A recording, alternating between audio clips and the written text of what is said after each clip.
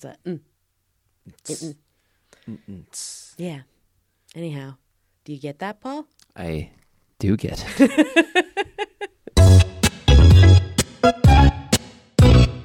I love you. You know we both are wrong. You know I love you. You love me too. That is what we're on. Hello. Hello, everyone. Welcome to I Don't Get It, a podcast about performance. Yeah, we're not just about dance anymore. Hi, I'm Paul, And I'm Fonda.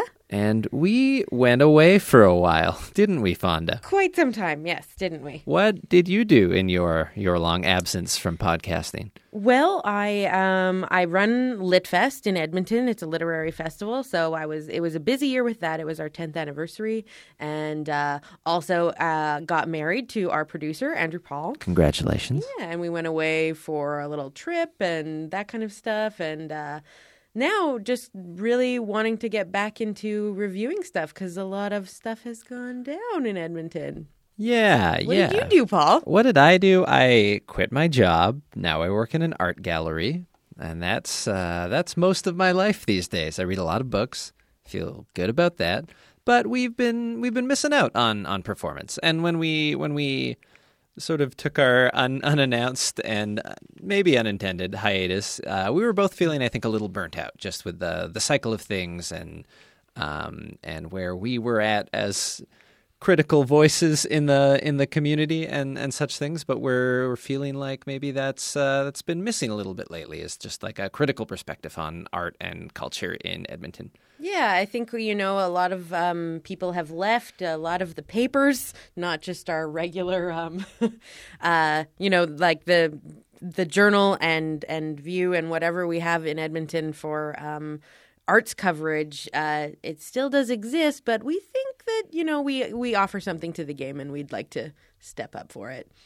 Particularly that critical perspective. Usually as newspapers shrink and arts budgets especially get truncated and crunching for arts writing, truncated and crunching were the words I chose in that moment. That's sort of words the to use for that. Yeah, that's the thing that gets lost, though, is sort of critical perspective and that level of discussion about art in the city. And with that in mind, we're sort of expanding beyond dance with I Don't Get It into anything that could sort of be defined as performance that's happening in Edmonton. Yeah, so I think one thing that we did realize, we covered dance for about 3 years, and at the beginning of those 3 years, I think that you had a certain perspective, and by the end, how are you feeling when we started the hiatus? I feel like I got it in a lot of ways. No longer did I not get it. And maybe just some distance and perspective was good at that point. We were also just, as writers and people in Edmonton, also sort of maybe worn down a bit.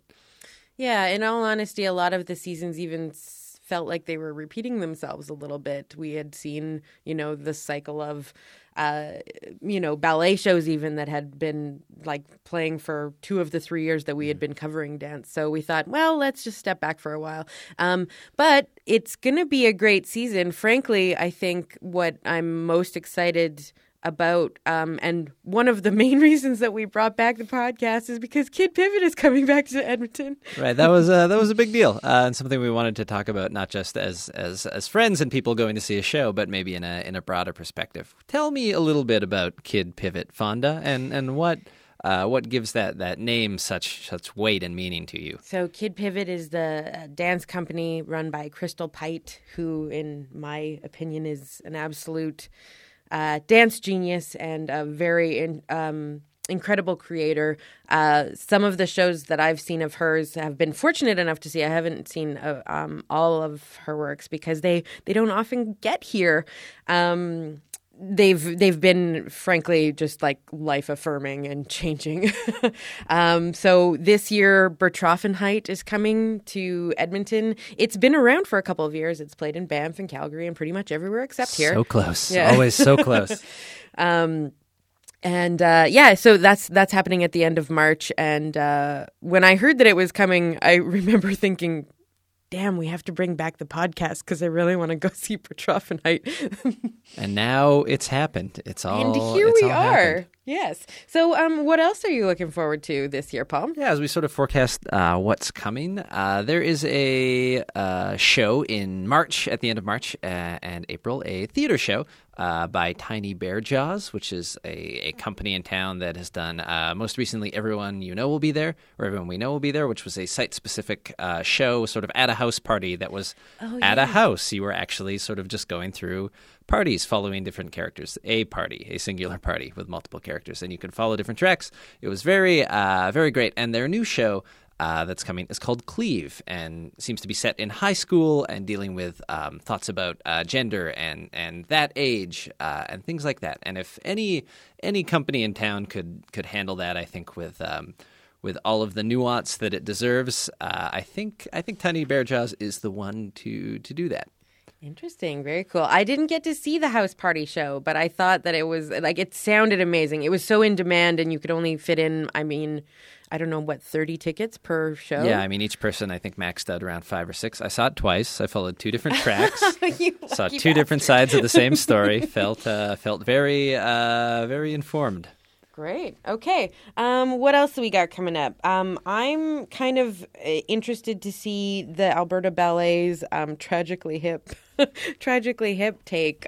They do all the, of course, Jean Grandmaitre is well known now for a lot of his pop profile ballets. So he's done one on Elton John, Sarah McLachlan, Katie Lang, I think. Yeah. Yep. And most recently, Gordon Lightfoot was part of the Canada 150 year for them. So this year it's the Tragically Hip, of course, and it's called All of Us, which I think might be kind of interesting. We'll see. I haven't actually seen all of the profile ones, so we'll make it to that one. That one's happening in May. Right, and I think the idea of what I picture in my head with ballet and the music of the Tragically Hip is an interesting juxtaposition in my head. It's not something that fits together easily. Like the Elton John, big pop music, I can sort of visualize how that would come together totally. This one, I'm interested to see what they do. Yeah. So anything else you want to bring up before we go into our massive listings? Sure, yeah. When we talk about what's coming. Children of God is coming to the Citadel, which is a musical, a Canadian musical about the residential school system, which is not typical fare or subject matter for the musical oeuvre. But it's been getting great reviews everywhere it's gone. It's recently been in Vancouver and other places, and so I'm intrigued to see that, and also to see that sort of story get told on like an A-list stage in town is very exciting to me. Yeah, that one is one on my list for sure as well. You know, we still haven't seen the Royal Winnipeg Ballet, the one that they did about the residential schools. That's Edmonton is one of the only major cities in Canada that it has not been to. Interesting. And I can't remember the name of it right now. North Star?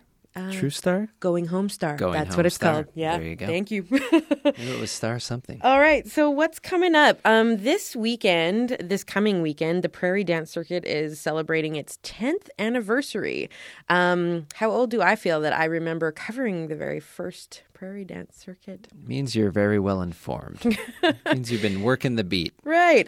So that's happening September 22nd and 23rd. And it's 4 choreographers from the Prairies are they have taken local dancers and they've choreographed something, taken local dancers that inspire them, and they've choreographed a piece for each of them. So there's going to be, I'm assuming it's 4 solos. I imagine. And that'll be touring the Prairies, and we get to see it here this weekend. Great. And also opening this weekend at the Citadel, the sort of, as the theater season and dance season kick into gear, Citadel is usually one of the first ones out of the gate, and they are indeed this year with Shakespeare in Love.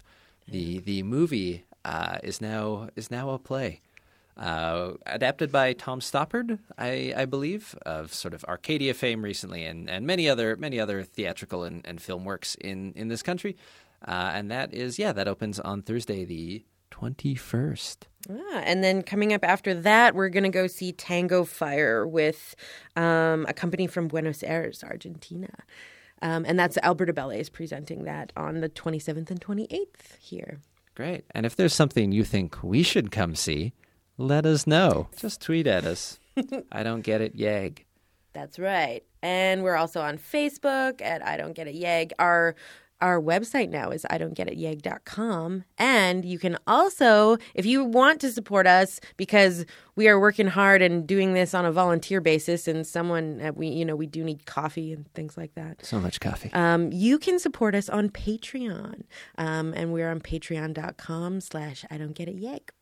Cool. If you like critical voices about art in your community, consider it. If you don't have money, that's totally cool. Okay, go watch some stuff. Bye. I Don't Get It is produced by Paul Blinoff, Fonda Mithrash, and Andrew Paul. It was recorded at the Edmonton Community Foundation in beautiful Edmonton, Alberta, Canada.